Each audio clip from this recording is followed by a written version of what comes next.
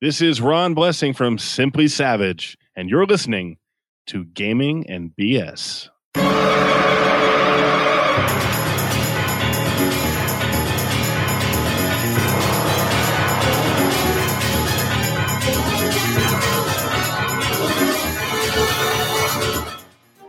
Thank you for joining us at Gaming and BS. This is episode 82, where we're talking about dedication to system. I'm one of your hosts, Sean. And I'm Brett. Welcome back, folks. Good to have you here. Yeah, all right. Announcements. Let's get into it. Yeah, we've got Gamehole. The con, of course, has registration events open. They opened, April 1st, April Fool's Day. I think there was a little bit of a potential snafu there on their website, but Alex and the boys are great. They heard about it, fixed it, and it's running like clockwork now. I was out of town this last weekend gaming, and so I have yet to get mine in. But Sean, I believe you got at least one of yours in. What have you got in? Both? What have you got in? We talked about this a little bit. But Force 5 from Alderaan that's right. Is up and submitted, and actually have cover art for that. Very nice. That I put out there. Oh, yes. Yeah, I saw that. Yeah. Little Inglourious Bastards type action. That's right. I like it. It manipulated a wallpaper from Inglourious Bastards.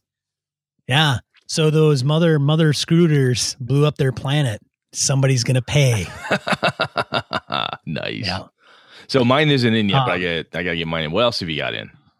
And then I have Forget About It. Forget About It. That's a Savage Worlds one, right? It is Savage Worlds. It's pay what you want. It is the one that was mentioned with our talks with Savage Bloggers Network guys, Christian Serrano and Ron Blessing. Yeah, they brought that up to us. I remember your eyes kind of lit up on that one. So very cool. Yeah, it's by, oh my God, I'm going to freak because it's not in front of me and I should really pimp them, but it's out on the blog. It's just your imagination, insight.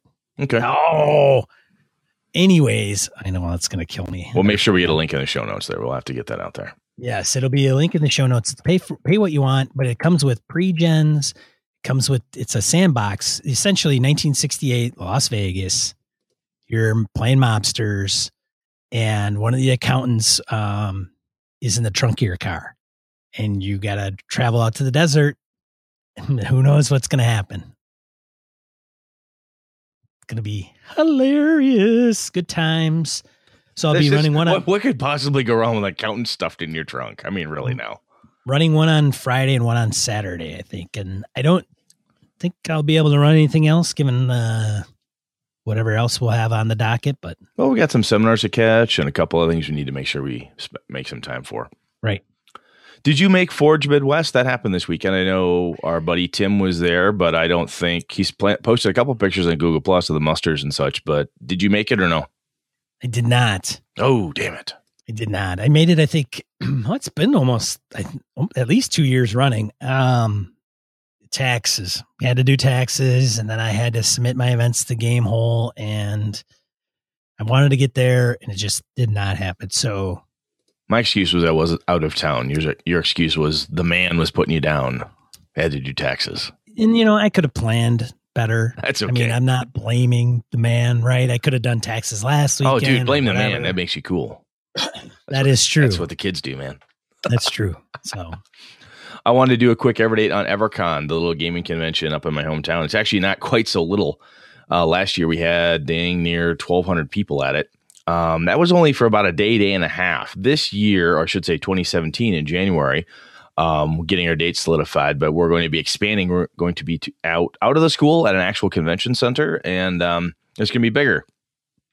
We're looking to get more events. I'm going to be hitting people up, letting people know when our game stuff opens up for registration, kind of how it goes. We'll probably do a little bonus BS episode possibly on kind of the changes and stuff we've done or whatever, if I can talk to Sean and let me do that for a bit. But that'll be coming. I've got a stronger hand in that organization now with some friends of mine, so we're trying to retool a little bit and make it better, make it more fun. Where they find about EverCon? Where do they go? What's that? Oh, EverCon. That thing? Where do people go to learn more about EverCon, Brett? Evercon.org. Oh, there you go. Very enunciated and clear. Well, I don't want people to be confused. I think you guys need a jingle. I think we might need a jingle. EverCon. EverCon, come and game up above the pine forest. EverCon, EverCon. Yeah, it's to be a better jingle than that. But yeah, we could have one. Oh, it's a work in progress. Oh, work in progress? Okay. We're just spitballing here. That's fine. Sorry. So anyway, con season is rapidly upon. I don't actually know if there's ever such thing as a non-con season. Now that I think of it, there's cons in winter, spring, summer, fall. They're all over the place. So yeah, I would say probably not con season above the Mason-Dixon line from end of November to maybe end of February. well, the key is that if you go to Gamehole in November, once you're done with that, you'll still be hankering for a con. And by God, I'm going to have one in the central part of Wisconsin, just a couple hours north of Madison is where I'll You guys be. do it in January, don't you? It's in January. You can That's start off. crazy. You can start off the new year right. If you grow Well- up in central Wisconsin and you're a gamer, there's nothing else to fucking do. And if I put a con together, we got a really cool place that's warm, has decent food on site, games going around the clock. Hey, come on, how do you not go? While I wholesheartedly agree with you, Damn right you do. I think the reason why people don't is because of snow, travel. Actually, hasn't been that bad last couple of years. Again, I got Yeah. when I have 1,200 people showed up last year.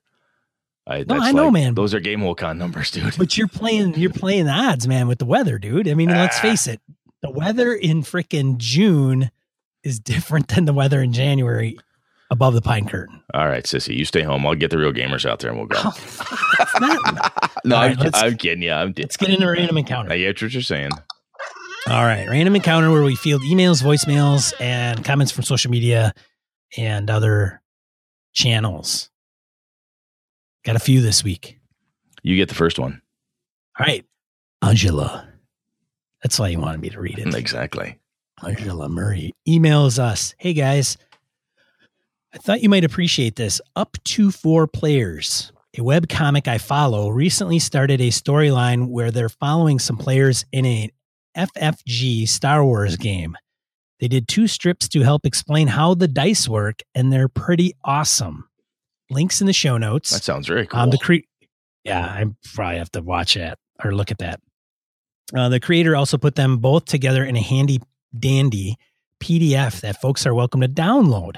It's linked on the second strip, but here's the monster link. Signed Ange or Angela. Very nice. Ange, thank you.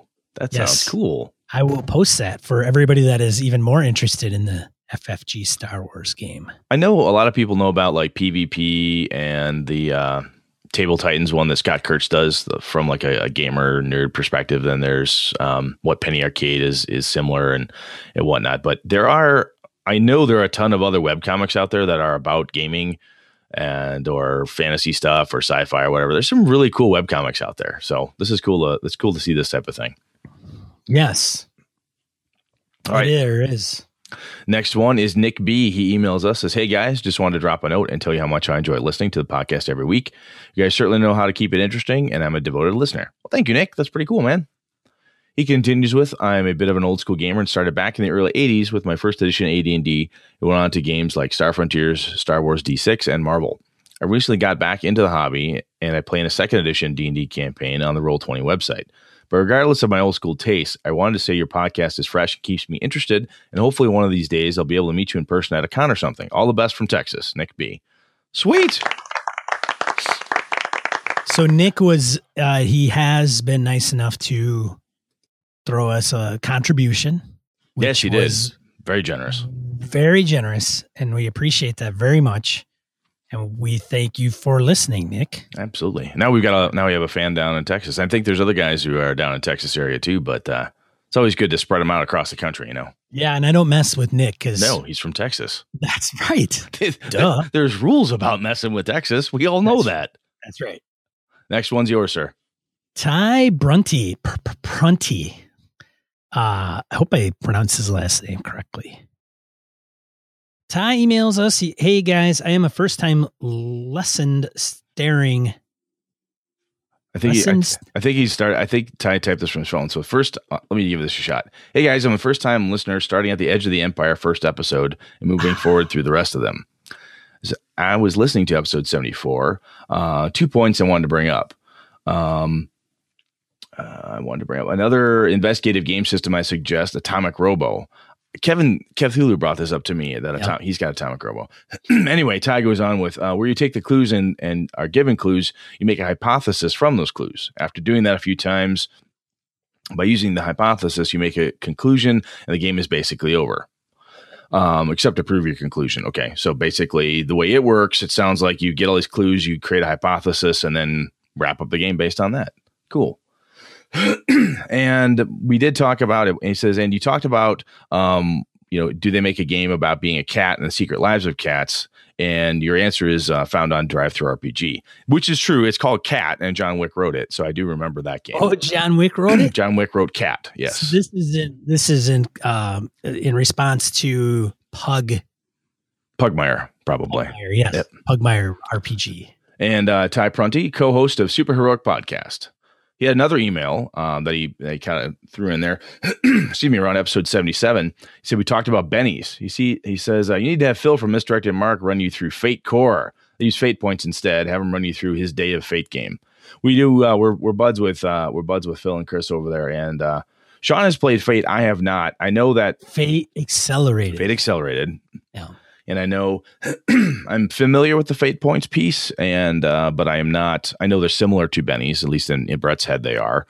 But I know there's some drastic differences, and I've mentioned to Chris and Phil before. Next time or one of these opportunities I get to game with those boys, I'm gonna have to have them run Fate for me so I can give it a go. Yeah.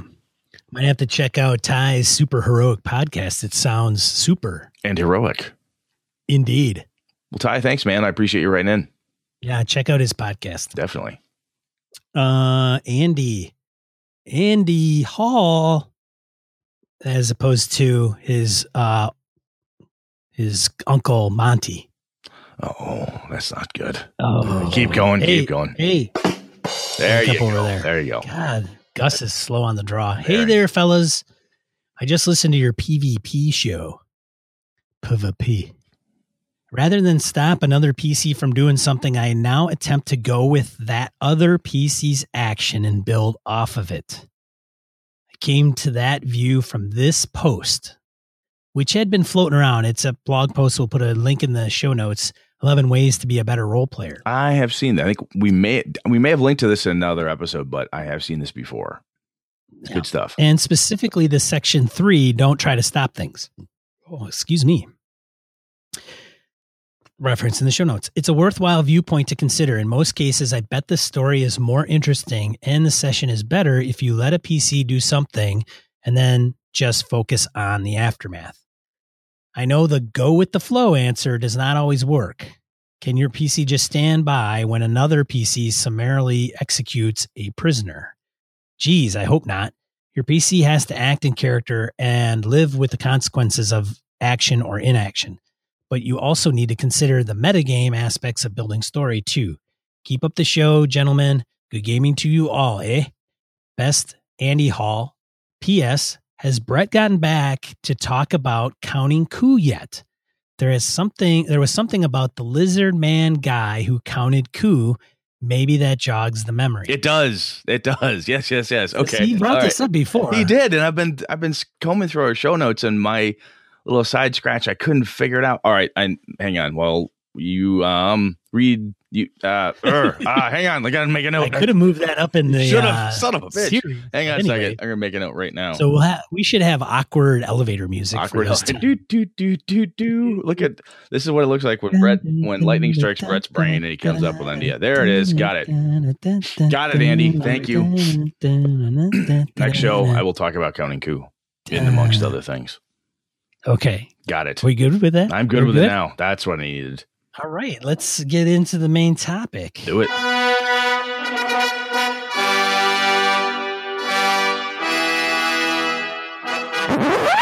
Dedication to system. What in the hell are we talking about this week, Brett? Well, we, you and I and Phil and Chris and other folks out there, we often use the polygamers thing, right? I think they've thrown that around where we talk about the various different game systems we like to play and how we're unfaithful. How we're absolutely unfaithful. We couldn't be forced into a one-on-one relationship. What the hell kind of thing is that? Monogamy to a game system. That's insane. Who would do that? Hey, we're married. All right. Yeah, exactly. We'll check that box. Check that box for monogamy. Monogamy. Monogamy. Anyhow, so I want to talk about that because I think there's some benefits to being dedicated to a system. And I also want to talk about, if you will, a little bit of the stigma. And this is the thing that Sean and I talk about. We're talking about, a while back at work. We've got a guy we work with, John, good dude, gamer, and he plays Pathfinder. That's all his group plays. I said, "Oh, do you play this?" Nah, no, yeah, I know I've heard of that. No, we're really having fun with Pathfinder. Really, you don't want to try anything new? No, we really like it. We're having a great time. And I'm like, how often do you guys play? He's like, weekly. I'm like, oh, wow. They've been doing this for a very long time, and they're just digging the hell out of it. And I got to say, my first thought was, well, you clearly are not a very, very in tune gamer. Or, you start kind of pulling this snobby thing like, oh, I know more game systems than you. And then I'm like, well, that's kind of a dick move, Clearly, it doesn't make he or I a better or worse gamer than the other just because they're dedicated to a game system, which then gets me thinking back to the days when all I played was White Wolf stuff for a very long time. So, Sean, were you ever dedicated to a game system or setting, perhaps, maybe even that? It's funny that you mentioned John and Pathfinder, and that's the only game they play. And we've mentioned, I think we touched on this briefly episodes ago, probably an episode, I don't know, flip a coin. We start at 1 and work your way forward. That's the best way to find it. Yeah. But there may be more Johns out there than we realize because we run in circles with people that have played multiple games. They listen to podcasts. They I don't know, they GM maybe multiple different games and just have different interests or whatever, go to different cons. Oh, absolutely. I mean, keep going. Sorry. Well, I was going to say that I've never done that. Like even when I started in role-playing games, before I knew they even existed, there was D&D. But when we started playing D&D, I hung around with a crowd with Top Secret and Star Frontiers, which I never played, but Top Secret, Fastest Star Trek. So we literally, from the time I've ever known role-playing games, I've never known just one game. Now, I know John doesn't know just one game because I know he had to have started before, because Pathfinder hasn't been around for ever 30 years. No, and he's older than I am, so he's been doing this for a while. Right. But it's just, I don't know. So even if, let's say not necessarily for a very long time, but have you ever had we've talked about this a little bit, but some people refer to, I was in a rut with X system. Have you ever found yourself like, boy, I've been playing a lot of D&D, or wow, we've been playing D&D for a really long time. It's time to branch out. Have you had that feeling like, look, we've played D&D, for example, again for 3 years, guys, could we please do something else? Have you ever had anything like that? I have kind of. I would say that my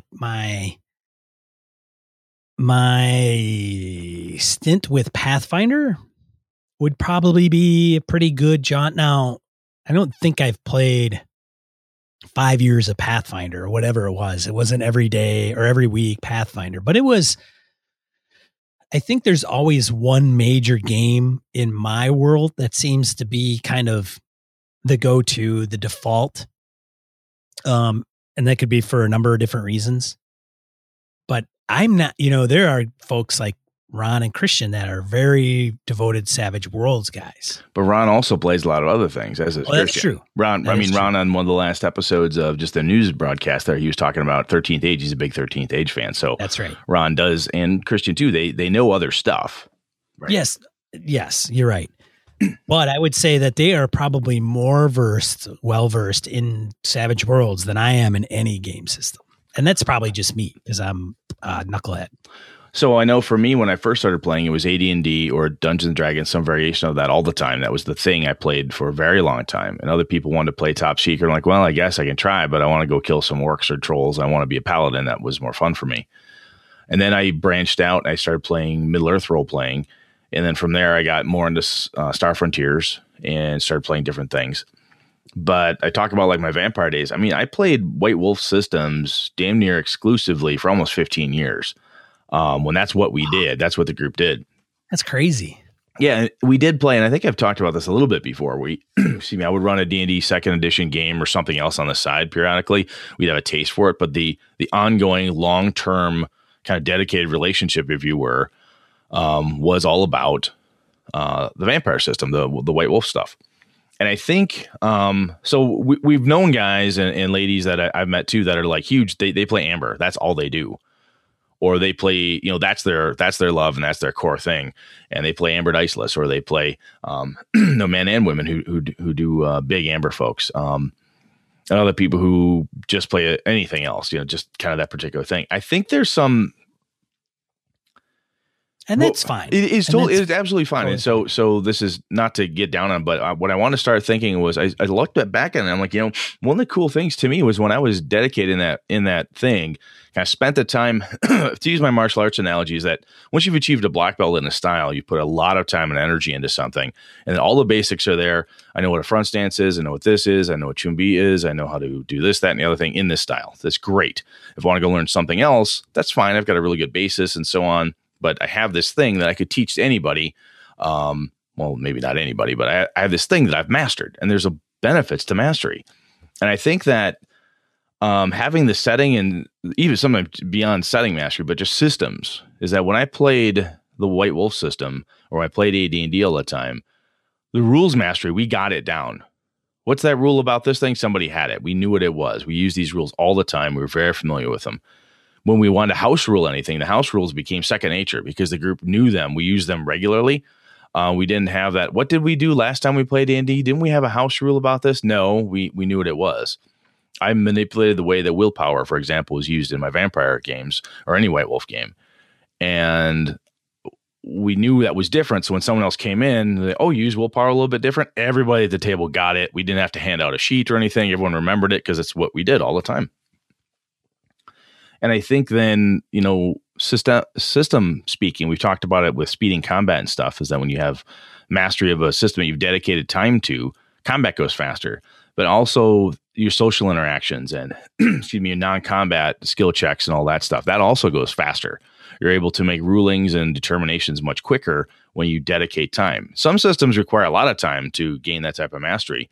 And I can see where somebody like Sean or I even now might say, boy, I don't know if I want to really get into all the nuances of Fate, because if I really want to know it, if I really want to get into it, I know how I learn. Do I want to spend, and I'm not speaking for you, Sean, but do I really want to spend a year or 2 years of my game time mastering this system if I already have something that kind of does it? So does that strike a chord with you, Sean? That kind of that mastery perspective, is that a benefit or a drawing card maybe? Yeah, and it's something that I have pondered rather recently, right? With Star Wars, Fantasy Flight games, and knowing that system, looking at Night's Black Agents or even Savage Worlds or whatever that is, D&D, 5e. There is something to be said about really knowing a particular system. You're right. It brings quite a dynamic to the table. There is no question, if you are known to have the reputation to know all the rules inside and out and adjudicate them properly, I don't know, you have a certain authority at the table. Now, that doesn't prevent a authority or a person like that to be a good GM or bad GM, right? Yeah, just because you know the rules doesn't make you a good lawyer, right? Right. It could be. We can ask Alice Camera that. I'm pretty sure he'd tell us, yeah, there's plenty of lawyers out there who are really knowledgeable, but they suck at what they do. I mean, somebody somewhere sucks at their job. That's just how it goes. That's a great analogy. I'll have to let Alex know that. He's a good one. I'm just saying that out front. He's good. Alex is good. So, yes, he clearly. Is one of the others one compared, of not. But there is, I think, even at a game convention, which I think is important to really have a good foundation on the rules. I mean, there's times when I don't think I don't feel as though I'm the expert, and I think there are people that are definitely better at knowing those. But it does, I think, command a certain presence at the table in a positive manner, is, taking out all the dickhead kind of characteristics that somebody could, inhabit. Yeah, not talking about problem player, problem GM, just having that mastery of the system is pretty damn handy. Yeah, moving quicker. Yep. Being able to make a ruling quicker. Absolutely. Setting up things better. Yeah, I would love to. I don't know if I would ever want to dedicate myself to such a system to know it that well. which is unless the system is really kind of light and you don't need to really get into I was just it, going to say that when you look that's at a whole different story. When you look at a game system like Rollmaster, one of the old one, or it's still in print. I keep calling it old, but it's still in print. There's still plenty of fans of it. Or Pathfinder, there's lots of stuff to do there. 5e has fewer books, but there's still plenty of stuff you can crunch through and figure out and dig into. It's easier, but it's not as light as some of the books that, Savage Worlds is this teeny little book. There's not a whole lot to it. Now, just because the size of the book obviously doesn't always indicate simplicity, because sometimes those games can be a little difficult. That's right, Brad. The size doesn't always indicate how deep you have to go. Is that what you're telling me? Right. Okay. Hey-o. Hey, Gus, wake up. Get over there. Okay. So I think that there's some logic in that. Now, there's another piece that I want to throw out, and this is perhaps kind of silly to some folks, but there's a pocketbook impact that oftentimes I shouldn't say oftentimes, but I sometimes overlook. Like right now, I kicked off my one of my new games with my group, and I'm using Knights Black Agents as the core gumshoe mechanic, and I've ladled on, if you will, their alchemy and their Goetia gumshoe zooms for some magical components. Now, those are cheap, and a lot of my group already had the core rules and so on, but a number of the guys wait until after the first session, make sure, oh yeah, I like this is good. Yeah, I'll go buy the rules now, type of thing. Having a library, shelves and shelves of different game books and stuff isn't for everybody. And depending on limited budget, this is where when I was younger, if I was into Vampire or I was into White Wolf, I didn't have a lot of disposable income in high school and college, especially college when that game was more popular. If I was going to buy gaming materials, I wasn't going to go always buy the new experimental thing, which is why a game like 7C, I heard good things about it when it was first coming out, or even Over the Edge and so forth. But I knew my group liked this thing, and I was really into it. It was I got more bang for my buck buying something that I knew would be utilized at my table. So that person who has a ton of GURP supplements for whatever, or they have all of the mastery even of settings comes into play. We can, look, I like the Forgotten Realms. That's what we're into, and limiting your scope to learn the realms or learn Eberron or whatever, you can really dig into it more, because that's where you're funneling your limited gaming funds. I mean, not all of us have. I mean, I sure as hell don't. I can't take my whole paycheck and go buy all my gaming stuff. Don't lie, Brad. I know how much you make. And kids will be just fine. The kids will be fine. They can wear the same shoes. They can wait a year for college. Yeah, what's college get you anyway? That's a whole nother discussion. Exactly. We talked about that one off the mics. Anyhow, so cost savings, I think, not only just the mastery of the system itself, but I don't think everybody has if you have a limited budget, you look at it and go, boy, that Fate thing sounds cool. Yeah, it's only $5 for accelerated, but that doesn't get me, I don't really have time because I'm working 3 jobs. Silly things like that, or at least that we sometimes see as silly or poo-poo, but that can be a big impact to some gamers, especially younger gamers with a limited income. Yeah. Oh yeah, absolutely. It's capital resources when you're younger, disposable income when you're younger there is no such thing. Or when you have 5 kids and a small tribe of people like I do, isn't disposable income isn't always easy to come with.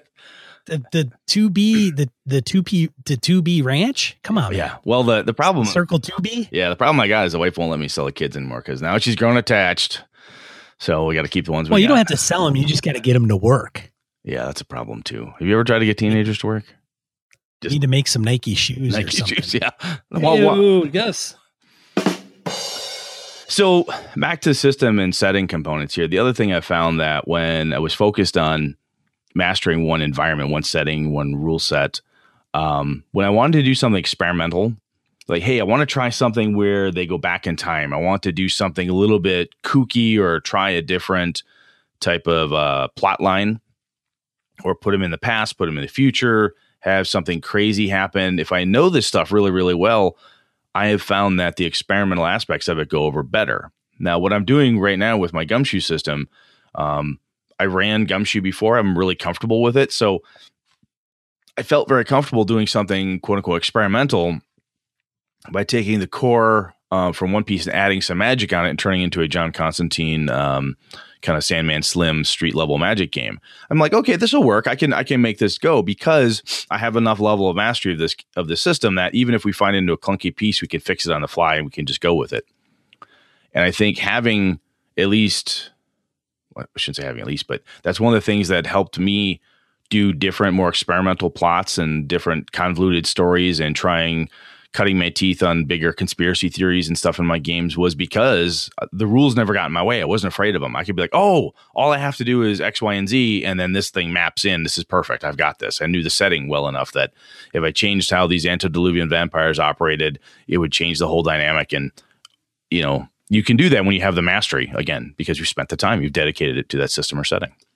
Well, now this is a little bit off the real topic that we're getting at, but there is something to be said about taking your span of, I don't know, not dedication, but your span of time or resources or whatever, and allocating it appropriately. So if you have something that's maybe really rules intensive and your setting, there's only, you know, you can dedicate it to the rules. Maybe during the beginning, you learn all the rules and your setting is, you know what I'm saying? There's like a trade-off of how much time you can dedicate to both. So if you run a rules light system and you want your setting to be much more richer, maybe that complements each other better than if you're running a real crunchier, really thick type of rules system.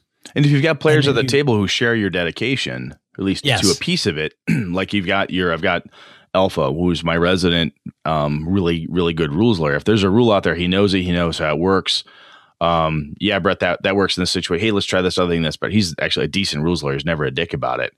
And you have somebody else who knows the setting incredibly well at the table. It's kind of that natural sharing of duties across the table, right? Like, hey, I don't need someone to necessarily grab onto running initiative tracker for me per se, but somebody goes, oh, I know this piece of the setting. I know this piece of the realms, for example, or I know this section of Eberron. So yeah, that would never happen here because of X, Y, and Z, and everybody works accordingly because they know he's got that level of mastery. I don't think the players necessarily have to dictate the setting piece because they could think, right? So then they I'm not saying they have to dictate it, but I'm saying is that when they share kind of the mastery burden or the dedication burden, if they put the time in, they understand things. Then if they're worth their salt and you're worth your salt and you change it, they go, oh, Sean's just flipped Ravenloft on its head right here. I see where you're going. Okay. Well, they take that, put it on the shelf, go, okay, that's cool. This isn't this thing, it's this other thing. So, I mean, this is kind of getting into the downside pieces, right? Is that you can get stuck with mastery or dedication, which can lead to obsession, essentially, and a horrible blowing up if somebody does something, you know, that's not Star Wars canon. I don't know how you could possibly do that in Age of the Empire, right? Right. So here's what I take from that. Players are okay with knowing the rules real well. And if they know the setting real well, great. But I see more of a problem them knowing the setting better than the rules. Because you want to be able to surprise them, change things. I think the setting. Oh boy, I'm going to get into a lot of trouble on this one. I think the setting tends to be more in the GM's camp, which is more malleable, right?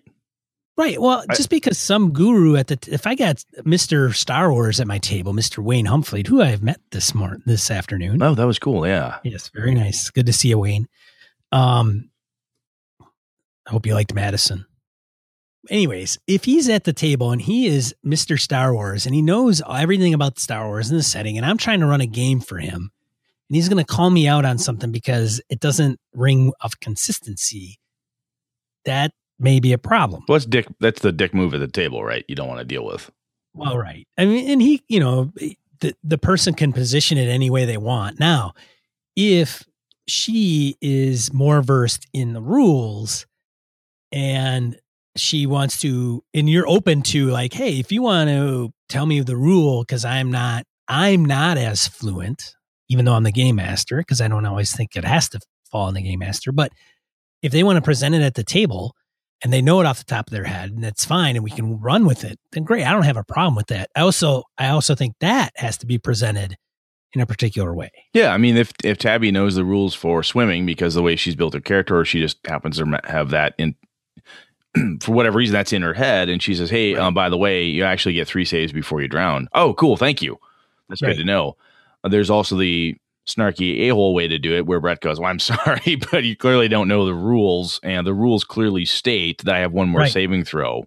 Duh. Yeah, there's a dick. So that's the dickhead at the table, but yes. But it's kind of goofy because you will see the levels of dedication go into. I shouldn't say go into that, but some people, when they play like that, they have that kind of negative facing play style. He or she tends to also be really dedicated to the system or the setting, and they know it really, really well. So then it can often be felt like become super champion. Yes. And in doing so, they get offended.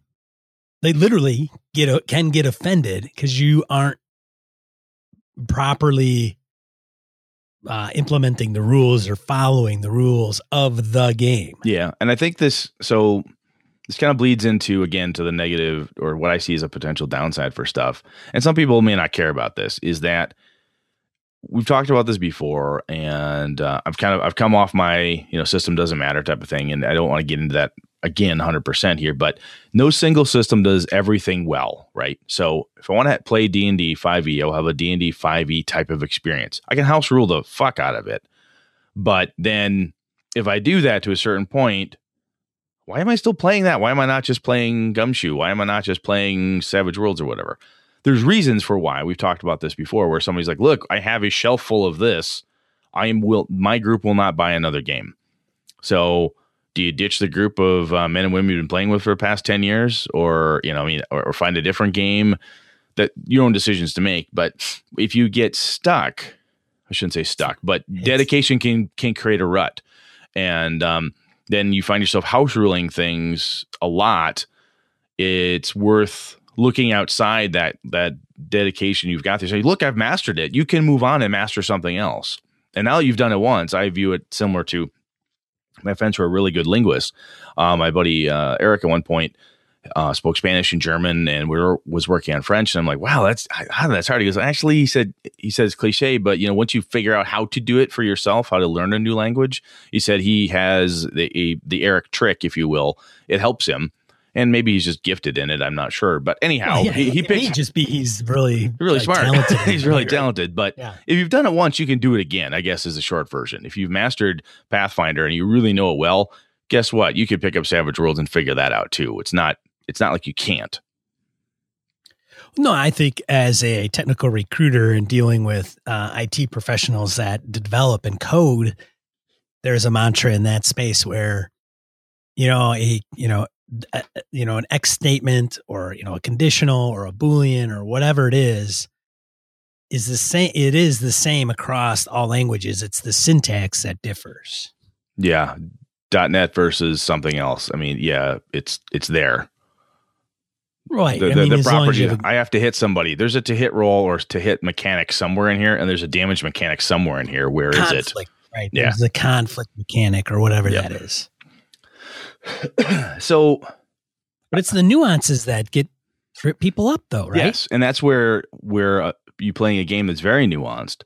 I would take GURPS, for instance. There's a lot of stuff in GURPS. GURPS. Yeah. And conditions and all that crap. That's all Champions gets heavy. Even basic role playing, Call of Cthulhu can have a lot of nuances in it, in some levels, if you're not used to it. And if you don't take the time to dedicate yourself to it, having that rules lawyer, if you will, at the table, hopefully he or she is a good one and she doesn't, try to beat you over the head with it. But we should make up a fake game. Yeah. So that it can be our whipping game. Yeah. Yeah.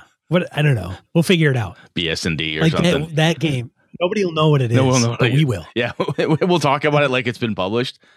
Like it came out in 85 or something. Yeah. It was a really small group or something. Right.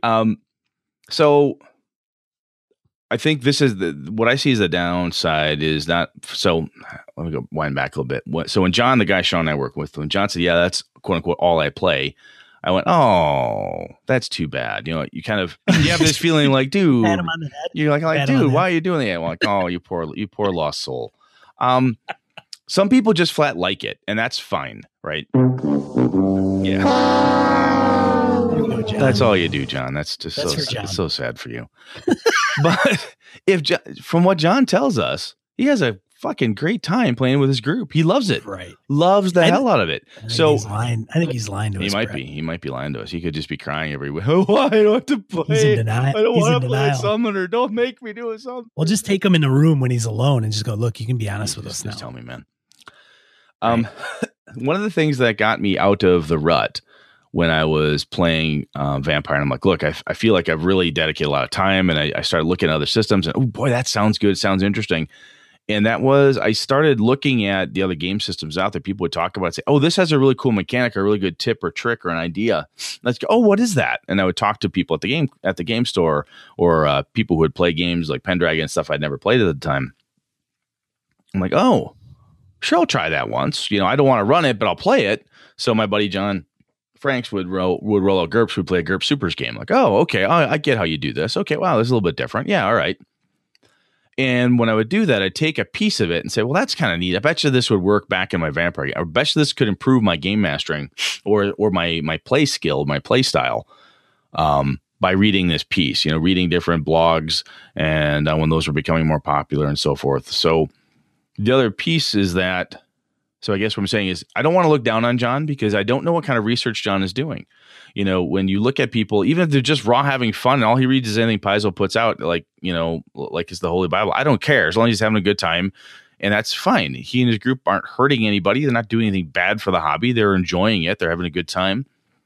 And I've spoken to other people who are very dedicated to their OSR stuff, but they're reading all the stuff that Gnome Stew puts out. They're reading all the stuff that they still have a collection of the old John Wick Play Dirty essays. They have other gaming advice from other game systems. They pick up, oh, I heard this has a really good Game Master chapter, so that's why I bought Nike's Black Agents, because I understand it's got a really good GM piece. Are you going to run the game? No, probably not, but I bet you there's some good nuggets in there. Those are the type of things that, even if you're dedicated to a system, you don't have to be, how do I say, you can cheat on your system that way by having little side system action, if you will. just don't tell Pathfinder I said you can do that, and it'll be fine. That's right. Just don't tell your main. Don't tell your main RPG squeeze that that's what you're doing, and you might get away with it. So honestly, it sounds. I mean, kind of. I think when we kind of draw this to a close here, is that the dedication to the system is great. You get a lot of mastery to it. You understand your setting, your system, the smoothness that goes to it, and some of those systems, if you want to do it, it may take time, depending who you are and who your group is. And there's nothing wrong with that. What happens then is that oftentimes, at least Sean and I are like, oh, look at that shinier system. I bet you that one could be cool. We've talked about this before, the search for the perfect system, right? Some people just don't care about that. And I'm checking myself before I say things like, oh, John, you know, because I'm like, oh, that's a dick thing to say. He's having a blast. Why am I doing that to him? You know, you meet people who are so into organized play of one stripe or another, and they love it. They fucking love it. All right. He's gaming. He's having fun. She's totally into it. She's Pathfinder Society through and through. Okay, keep going, girl. She's having a blast. There's no reason to, I guess, to look down on it or see it as necessarily a bad thing. And if you find a groove, if you play Savage Worlds and you love the hell out of it, you love the type of play it delivers, the type of action it delivers, and then you have this plethora of these amazing setting books and different things you can do with it, there's no reason not to be the Savage guru in your area and be the person who runs that game all the freaking time because you love it.